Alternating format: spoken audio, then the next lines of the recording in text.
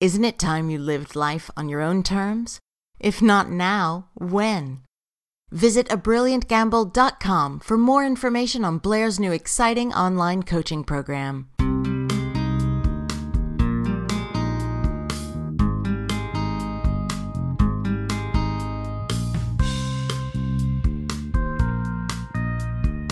Midlife doesn't have to be a crisis.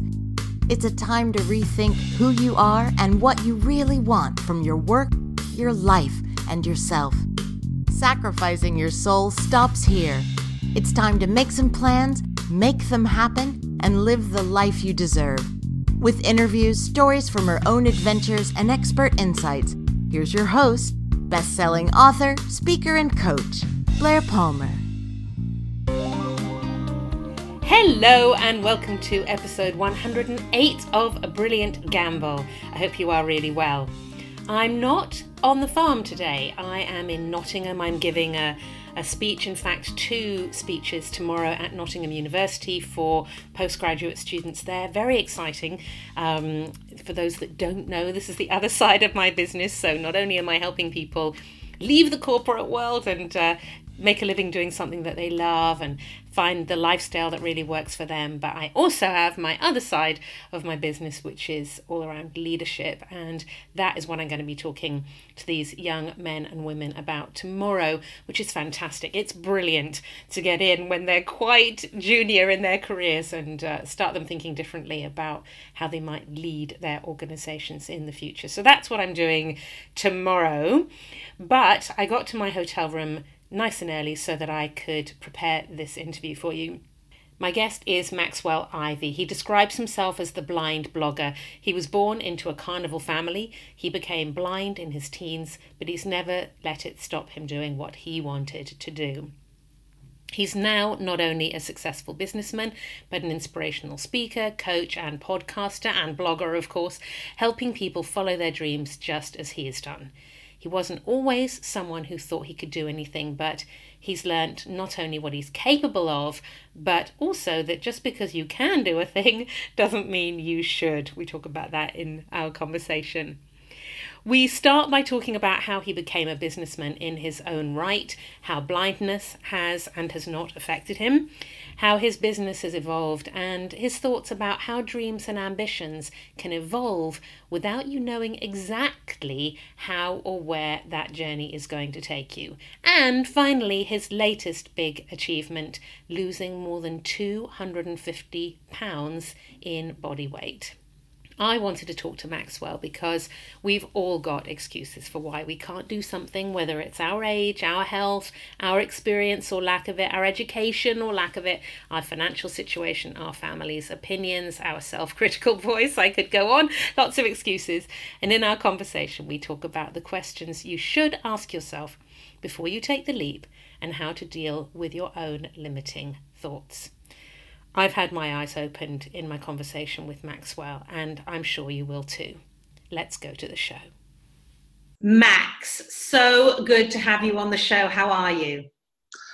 I'm doing just fine this morning. How are you doing? Yeah, really, really good. Thanks. There are so many interesting things about you, and you have so much to share with my audience, but I want to start, I guess it makes sense to start at the beginning. Maybe you can tell us a little bit about you and your background, because you had a kind of unusual start.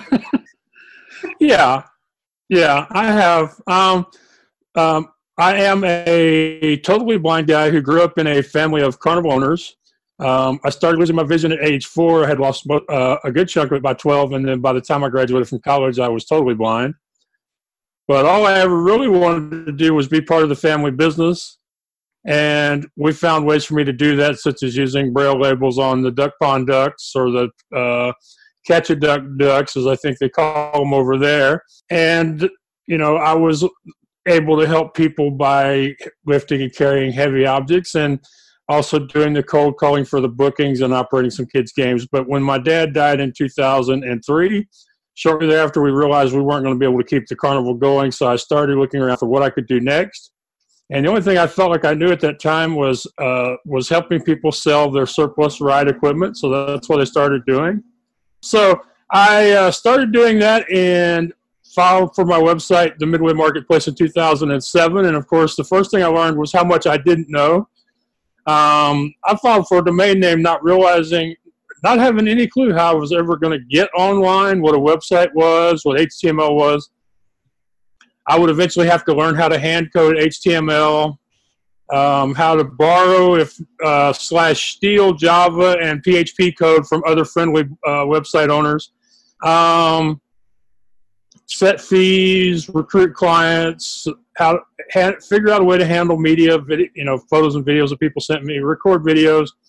And people started saying, Max, you just seem to take on the next challenge, and no matter how difficult or unfamiliar it is to you, you just do whatever's in front of you. We think that's really inspirational. We want you to share more. So that led to me starting theblindblogger.net, where I share more about what it is to be an entrepreneur who happens to be blind. And along the way, I hope that I inspire and motivate other people to take action in their own lives, mostly in small ways. One of my taglines is big dreams start with small steps, and those first little small scared ones are the hardest ones. So since then, I've written 3 books. I've done dozens of podcast interviews. I've started my own show, What's Your Excuse? I've traveled cross country solo. I sing, not professionally, and I'm now helping other authors and coaches get exposure by booking them on podcasts and radio shows and virtual summits. So as you say, it's been a long road from morbidly obese, failed carnival owner to respected amusement equipment broker, and now motivational speaker, coach, author. Did I use up all of our time telling people how No. And you've given me everything I need to ask you a ton of questions. So let's go back. You skipped really neatly over the process of becoming blind. What was that actually like? I mean, when I imagine that, I imagine it as being terrifying. Was it to you? No, I had several things working for me. One, I grew up in a family of people who, were never the, oh me, what am I going to do about life kind of people. When you grow up in a family that operates a small business, there's a lot of that old can-do spirit, or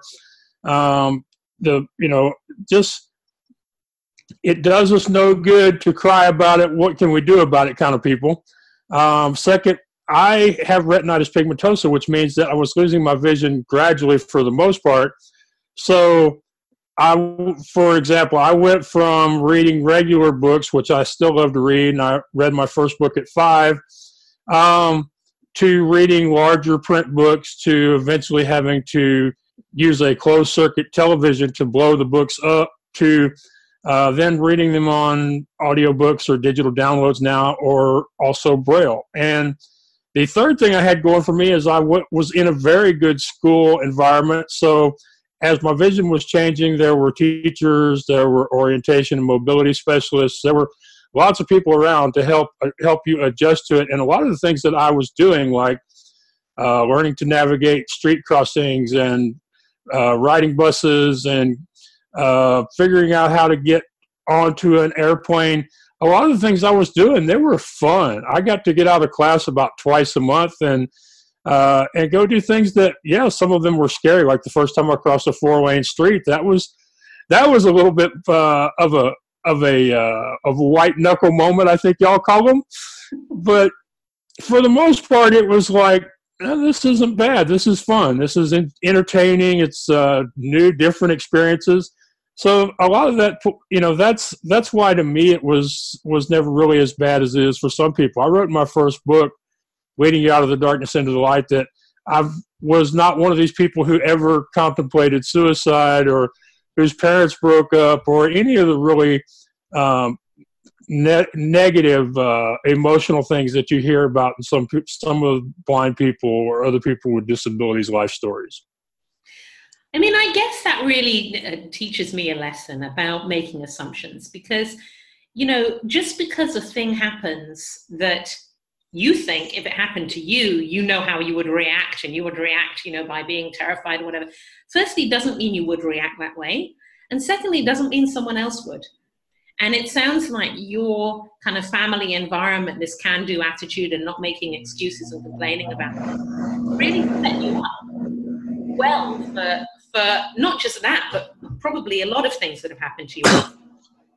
Yeah, the ability to be flexible and adapt to life situations, the decision that there has to be a solution. If we just think about it and approach it creatively, we can find a solution.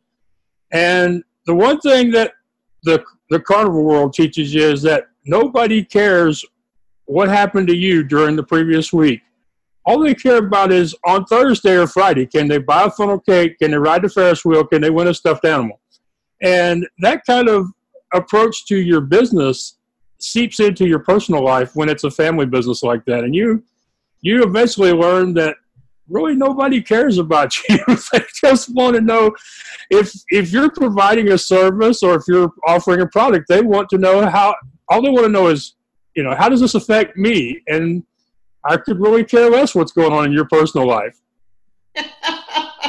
Yeah, I think that's probably true for all of us, isn't it? When sometimes I talk to people in business and they give me a bit of a sob story about what's going on. Now, sometimes they're clients, and so in that case, I actually really need to hear. Yeah, I've been there.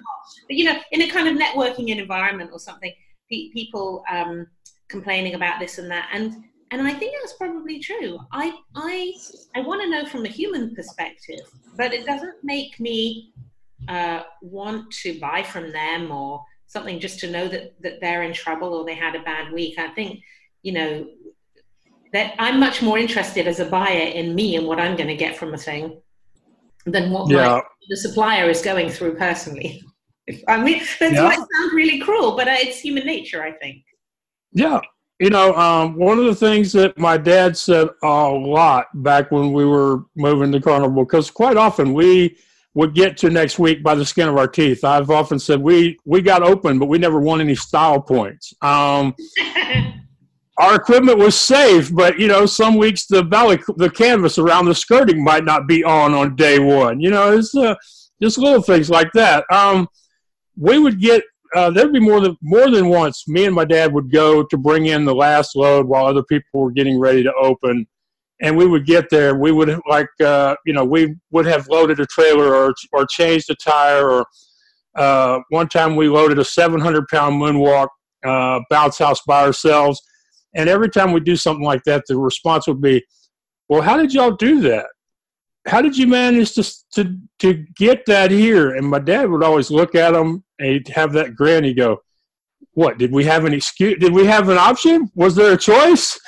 And that's the kind of thing that I believe a lot of people learned those lessons back when more people worked for themselves in businesses than work for themselves now. I mean, there's a difference between having a grocery store, a ranch, a farm, or in our case, as a carnival, than there is having an internet business, a blog, a podcast, for example.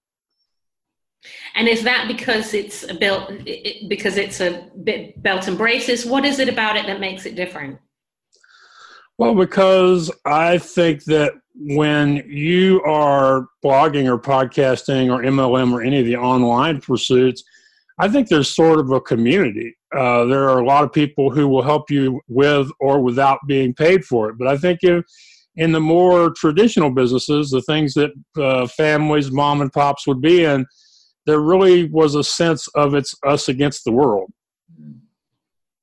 Yeah, such an interesting distinction. And I guess that was also a time when there wouldn't have been a network of carnival owners, for instance. They wouldn't have been on a Facebook group together.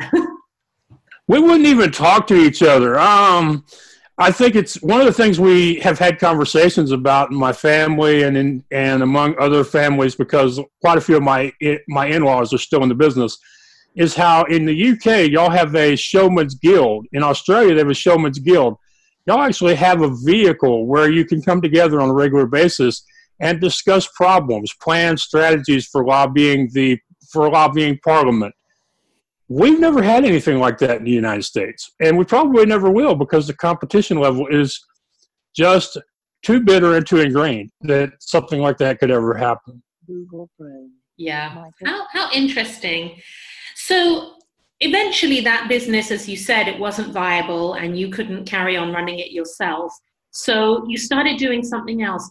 I don't want to overemphasize the being blind, although, I mean, you do call yourself the blind blogger, so you emphasize it yourself. But how relevant was being blind to running a business? Did it affect people's perception of you, or did it affect your ability to do the job in any way? I found it actually affected me more than it affected any of them, because in the first couple or 3 years, I wasn't so obvious or so open about being a blind person running a business, because I felt, especially with the U.S. carnival owner market, that there would be people who would either not want to do business with me, or who might want to try to take advantage of me because of it.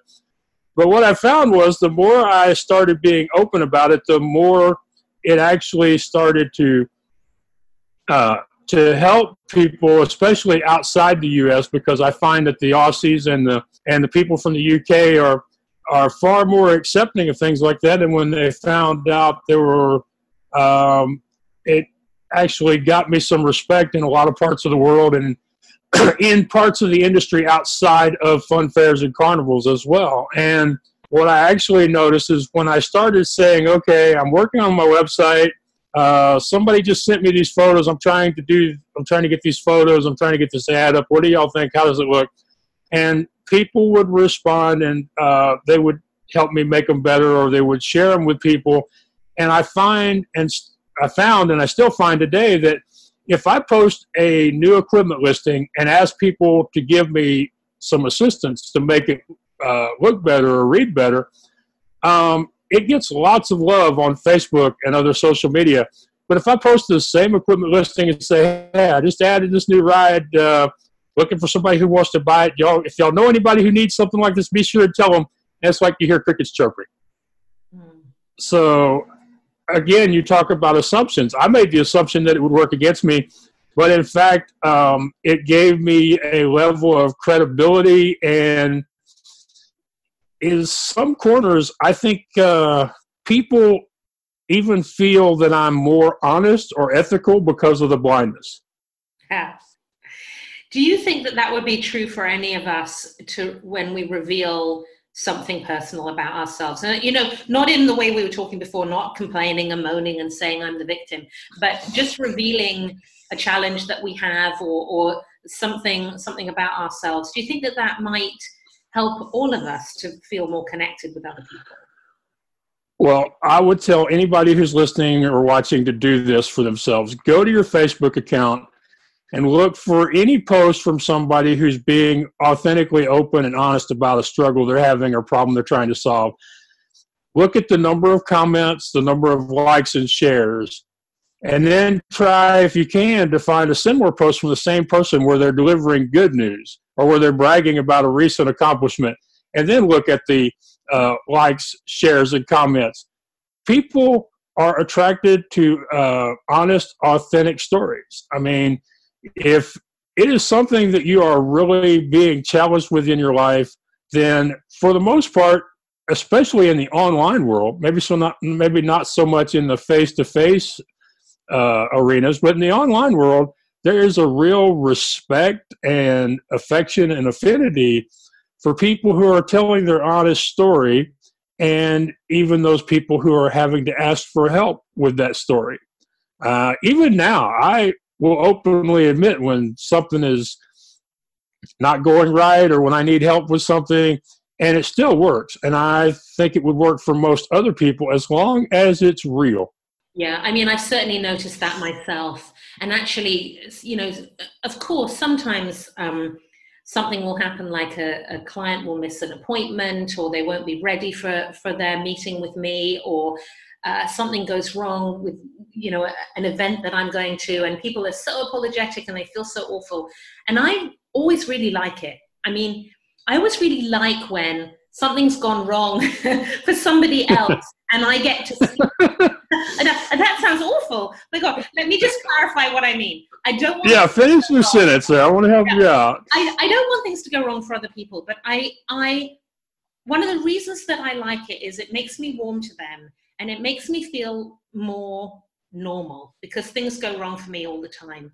And so I get to see when someone is, oh, sorry, you know, my dogs were barking in the background or whatever. I think to myself, how sweet. They are normal, they are human, and I connect with them more because that resonates with me. These things happen to me too. And I think we work very hard to pretend that we're not affected by anything and that everything's always good. And maybe that makes it difficult for people to connect with us and consequently do business with us. Yeah, I personally am very happy that we live in an era of storytelling where you can be the person you really are, that you don't have to hide or make things up or focus on just sharing the things that you like that happen or the good things that have happened to you. Although there are people, especially on social media, that's all they do. But there's no reason for that, because people do really relate and like you say, they bond with people who they see as real people by seeing them sometimes at their worst. And I think the other thing that's really cool when things are going bad for somebody is, do they try to, you know, put a spin on it, make the best face on it, or do they say, okay, this is what happened, it's not ideal, it's not what I expected, but here's how we're going to try to get through this so that everybody is respected and has a good experience by the time we're through. So you now run this successful business and you blog and coach people to help them to take steps towards their goals, to find their passion, follow their dreams, just as you have done. What is, in your experience of working with people, what is it that stops people from taking that leap and actually taking steps towards what it is they really want? Well, one of the biggest ones that stops people or prevents them from continuing to move forward once they have started is overwhelm. Somebody will have a goal and then they start thinking about everything that they will need to do, learn, acquire in order to meet that goal, and they wear themselves out. They scare themselves out of going after their goal because there are so many things. I think you heard me give a laundry list earlier of the things I had to learn in order to run the Midway Marketplace. So people who want to do a podcast, some of them are like, do I need a studio? Do I need professional equipment? Can I use my iPad, my iPhone, my laptop? How will I promote it once I record it? Will anybody listen? Will anybody want to listen? Will people be mean to me on social media? You know, they just start thinking of everything that's going to go into it instead of focusing on the one thing that they can do right now, which in that example would be to just press record and start talking, or call somebody up or email somebody and say, I want to record an interview. We'll meet at such and such a time, and I'll just press record and we'll talk. Instead of focusing on that, they've got their mind going 100 different directions on all these other things. And yeah, eventually you will need to answer those questions, but they're not the big question and not the one you have to answer right this second. So which are the questions when you're starting off that you have to answer first? Well, for me, I have to explain that I've gone from one very bad place in my life to a very good place. I've gone from, I don't know anything else and I can't do this, and there's no way I could do that, to, yeah, I can do that, or yeah, I'll try that. Sure, that sounds like it would be fun, to now, well, that sounds like it would be fun, but is it a good fit for me at this particular time? Is it something that serves my purpose? So I've gone from nothing, I can't do anything, to I can do everything, to, yeah, I could do everything, but what do I really want and need to do? And those are some really big places along the road there. Mm. Yeah, I really love that distinction, because I think there's a lot of stuff out there at the moment that says, go for it. You know, you can do it. And all, you know, you can, if you can think of it, you can make it happen, without then asking the question, but do you want to? You know, is it ultimately right for you? And not everything that you can do is necessarily things that you should do. Right. One of the things I am finding out over the last, say, year or so is when I first started writing and sharing as the blind blogger, people were like, you know, Max, you would make a great coach. And I have made a great coach. And I think I am an amazing coach. However, I'm finding that people prefer to be inspired and motivated by me from afar or through my posts, as opposed to working with me one-on-one.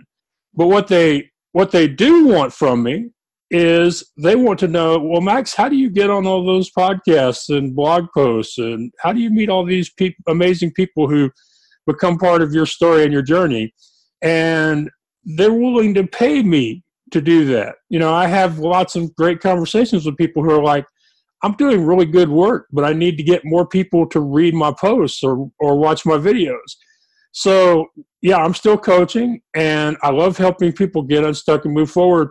But I'm finding that as I'm helping people get more exposure for their brand and growing themselves in their personal image, their personal brand online and in person, that I also get to do some coaching, but just in a different way. One of my first clients has gone from nobody would want to hear me be interviewed to being interviewed all over the place to if people found out I was an author, it might cost me work. She's an attorney.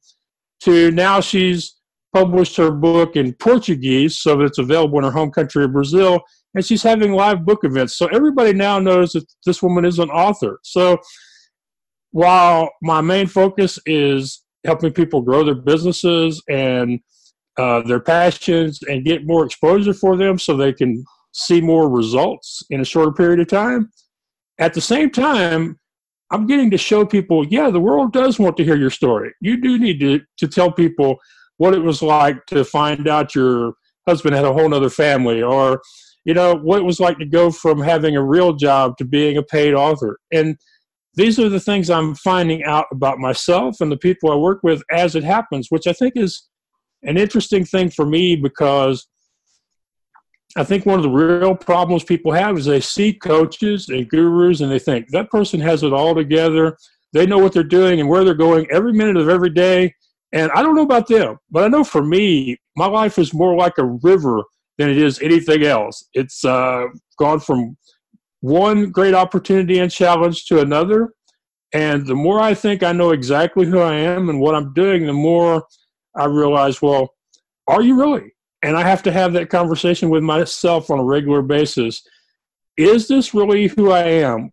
Is this what I love doing? Am I really helping people make changes in the way that I'm working with them? And some days I get up and I go, yeah, Max, you're on the right track. Everything's going great. Other days I get up and I'm like, Max, are you sure? That really makes me think about something that I haven't thought about for a while, which is, we talked before about why people might get stuck. And I wonder if one of the reasons is that they think that if they make a change, then that change that they've made is a one-way street. It's permanent. And what if they decide, having made that change, that they don't like it and they're stuck with it? And hearing you talk, I think actually the truth of it is you make a change because you think something might work for you, a new business or a new lifestyle, whatever it might be. But actually at any point with most things, you can pivot, you can reinvent, you can do the same thing but do it a different way.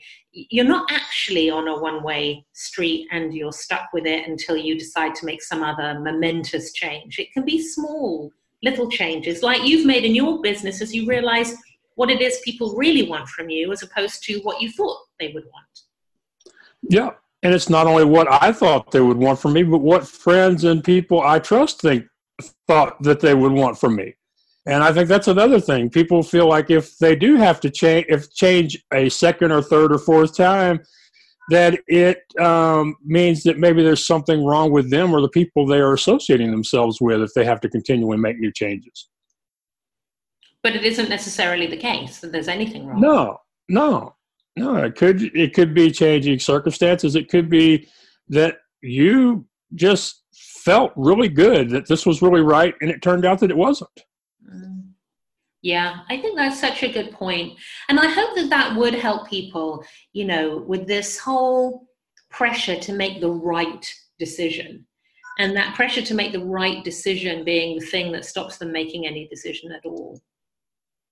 I recently read where colleges are now offering financial aid for students to take a gap year because they actually want these students to be exposed to a lot of other things before they focus in on what their course of study is going to be and start that 4 or 6 or 8 year grind to complete their degree program.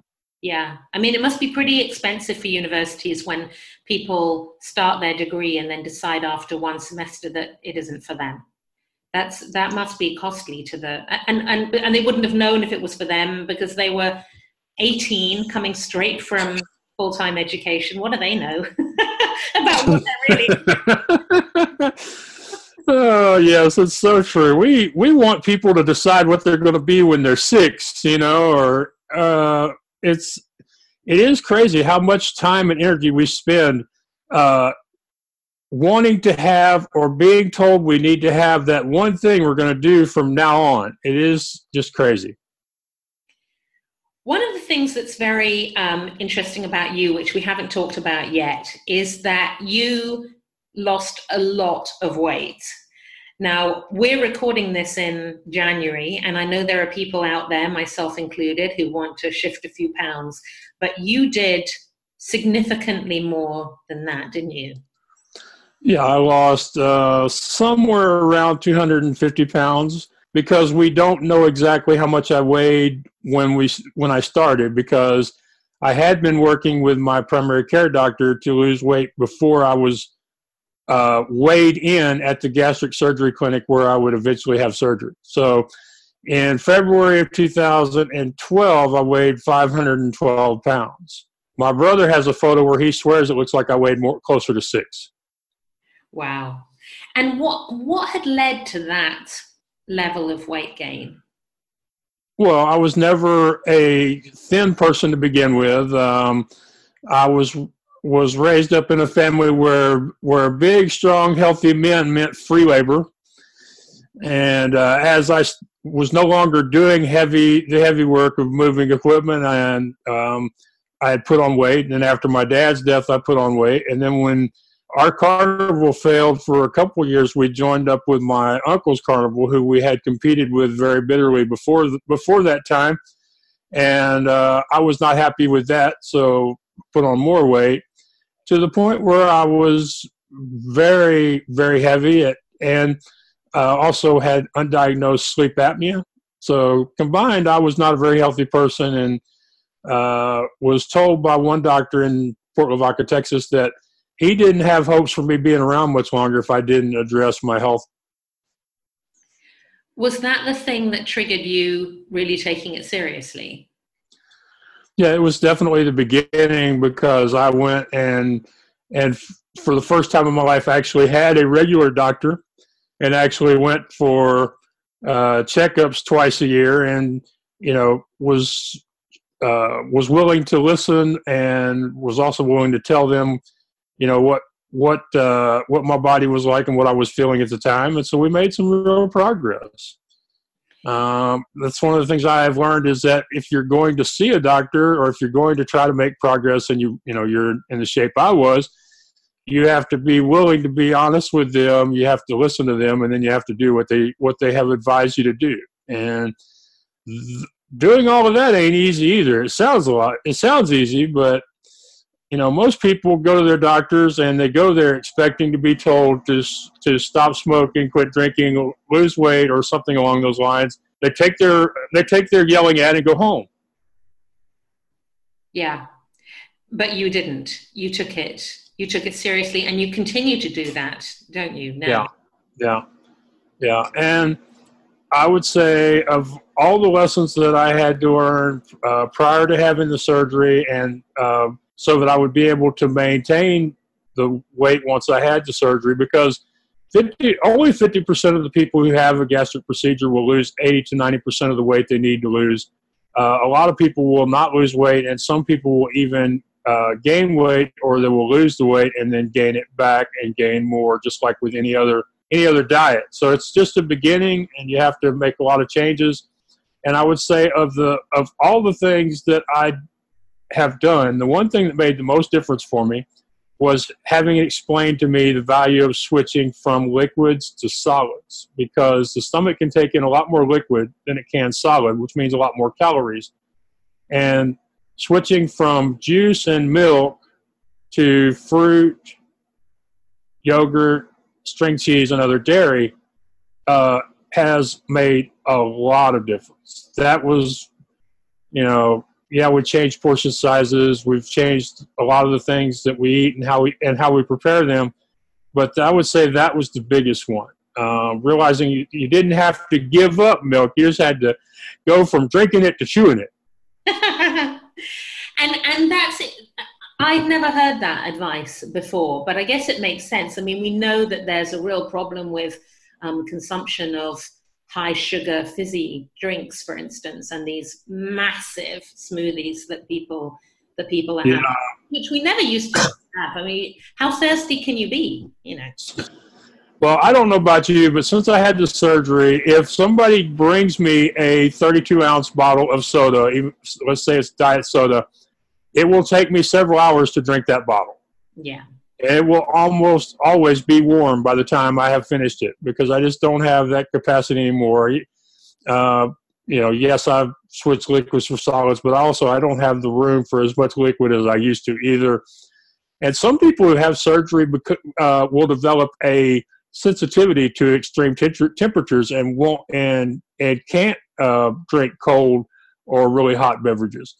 Oh. But here's something to think about. Here's something you probably have more experience with than I do, or than most people in the U.S. do.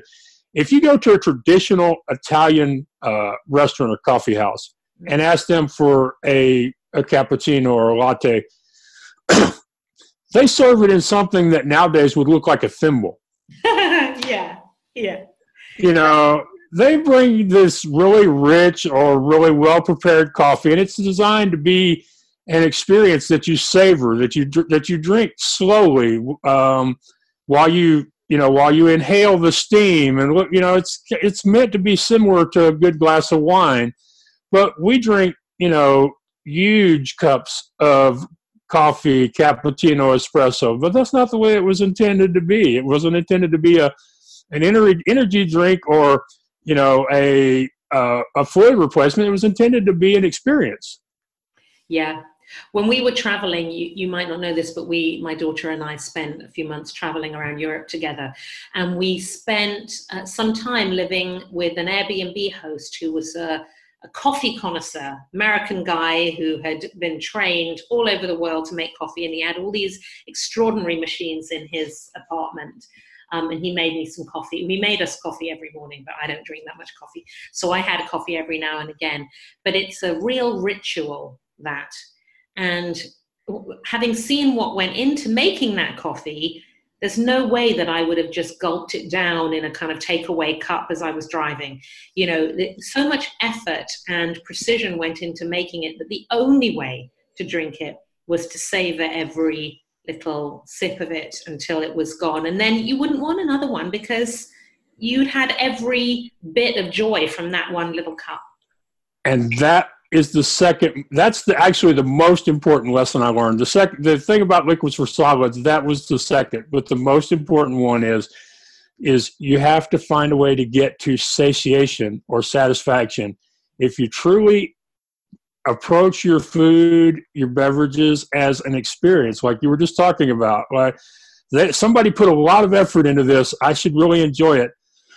Then when you're through eating, it's not going to be a case where 15 minutes later you're hungry again, or 30 minutes later you're wondering, did I eat today? And so, you have to avoid things like eating while you're standing, eating while you're driving, Those are hard to do in our world nowadays. But even eating at your desk or having your smartphone in one hand and a fork in the other, those are just not conducive to really enjoying and being satisfied by your food to the point that you get full and stay full. So one of the things that's really impressive about you and some of the other guests that I have on my show is that they not only help other people to make change, but they have made change and sustained that change in their own life. So they're walking the walk as well as talking the talk.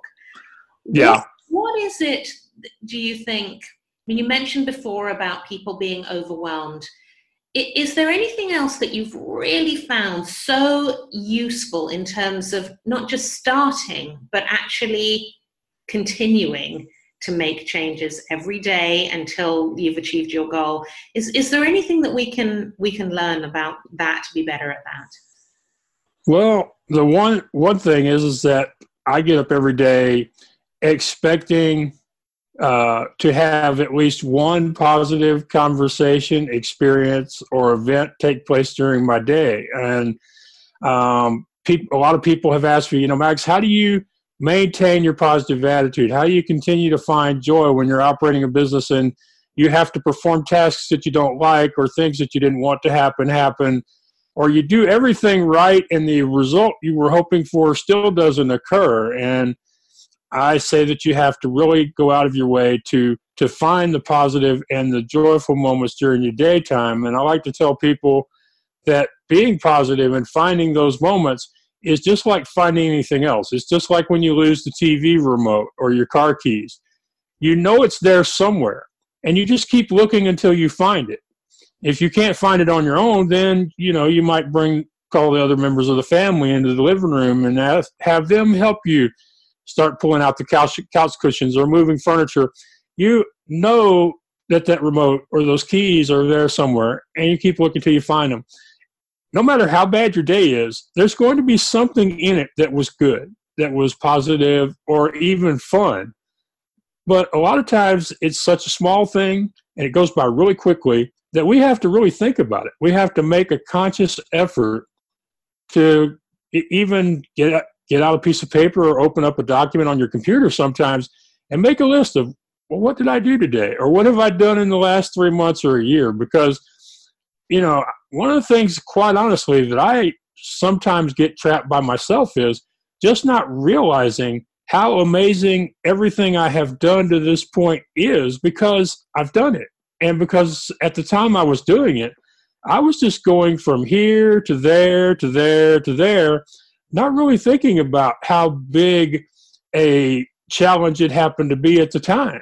So even for me, there are times when I'll be having a bad day, or maybe I'll post something on Facebook that isn't exactly 100% positive, and somebody will go, yeah, but Max, you did that. And I think that's it's a combination of finding the positive. It's also being grateful and showing gratitude towards those moments during your day that were amazing. It brings me back to something that you said earlier about the world wants to know your story. And it sounds from what you're saying that, the stories aren't created on purpose in a way. It's just you going about your life. But when you take a moment and look back, you realize what you've achieved, and that gives you then strength to go on and do the next thing. Yeah, I sometimes wonder if I'm all that great of an example, because quite often the things I've done have been things other people have either suggested, asked, or in some cases dared. And, here I am 11 years later now since starting the blind blog. Since starting the Midway Marketplace, 11, almost 12 years later. And you know what is my least preferred, or I guess you'd say my most hated question a host can ask me is, Max, what are you going to do next? Because most of the time I don't know. And I like to say I don't want to put limits on God. So it could be that what I have in mind for myself isn't big enough, or it's going in the wrong direction. So I really don't know. And so, like I say, I sometimes wonder if I am all that great of an example. I know I am. I know that the fact that I continue to show up every day when I have one of the perfect excuses not to is inspirational in itself, that particular message. But when it comes to making decisions and setting a path and deciding actions, I'm not so sure if I'm in control or not all of the time. And I can honestly admit that because I got to believe that I'm not the only person who wonders if I'm doing it or if I'm responding to it. I just know that I'm having a lot of fun. I meet a lot of people, make a lot of friends. I've been on some great adventures. I've had some catastrophic disasters, but here I am 11 years later, and when I'm through here, I'm going to go open my email and see what today may have in the way of that next thing I'm supposed to be doing. Well, Max, it's been so fantastic to talk to you. And I agree with you. I don't think that some of the amazing things that happen in our lives were all intentional, and the trick is to just, I remember when my daughter was learning how to ride a bike and we were all shouting down the street, just keep pedaling, just keep pedaling. And the trick is just keep pedaling. And yes, see what happens, see what's around the next bend. Yeah, I have a friend who about once every 6 months will post the picture. Well, she tells me it's a picture. She posts a picture of Dory, and the caption is always, just keep swimming. Yes, exactly. Because that's what Dory says in the movie, just keep swimming. And, so I do my best. And I openly admit that when I do these interviews, sometimes I answer questions in a way that maybe aren't what the hosts were expecting. And sometimes I learn as much about myself as I do helping others.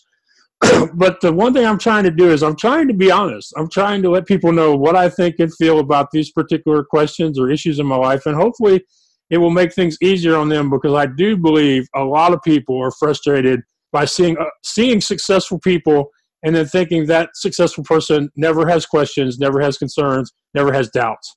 I've enjoyed this conversation so much. I've learned tons, actually, and I can see why people have been telling you all this time that you're inspiring and you should share your ideas, because it's definitely true for me anyway. Well, I appreciate hearing that, and because most of the time I don't really know how the interview went until the host tells me how it went. So thank you, and I want to make sure, and I want to, people who do these interviews as a rule, a lot of us are insecure about our performances. So there's another thing y'all learned today that you probably weren't expecting to. But I also want to remember to thank you for all the effort that you put into doing this show of yours, because I know that it takes a lot of time, effort, and in some cases quite a bit of money. And, people who do these are never truly rewarded in anywhere near the level of the passion that they're expressing by doing these shows and giving people like me a platform to share our stories. Max, thank you so much for talking to me today. Oh, well, thank you. It's been my pleasure. What a super guy. You can find out more about Max on his website, theblindblogger.net. That's where you can find out more about his books, his blogs, his podcasts, even hiring him as your publicist if that's something you're interested in.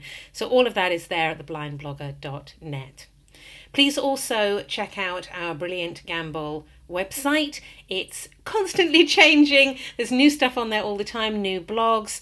The full archive of all the podcasts is there, and a load of new stuff that we're producing as well, even some videos in the coming weeks and months to help you make a living doing what you love to do and the lifestyle that goes along with that. So do check it out. And of course, the Brilliant Gamble online program is there as well. If you're really serious about making a change and you don't want to be the reason that doesn't happen, you want to get out of your own way, this is the program for you. And all of that is at abrilliantgamble.com.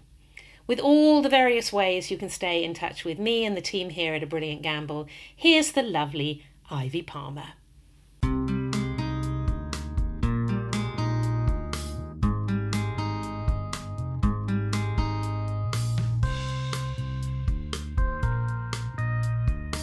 love to hear from you. Visit our website at www.abrilliantgamble.com. There you can get all the episodes of this show, plus read the blog.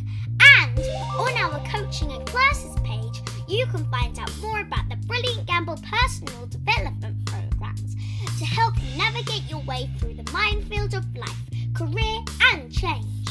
You can also follow us on Twitter and Instagram at Brilliant Gamble and on our Brilliant Gamble Facebook page. Finally, please leave a review and star rating for this podcast on iTunes, as it helps people find us and take a brilliant gamble of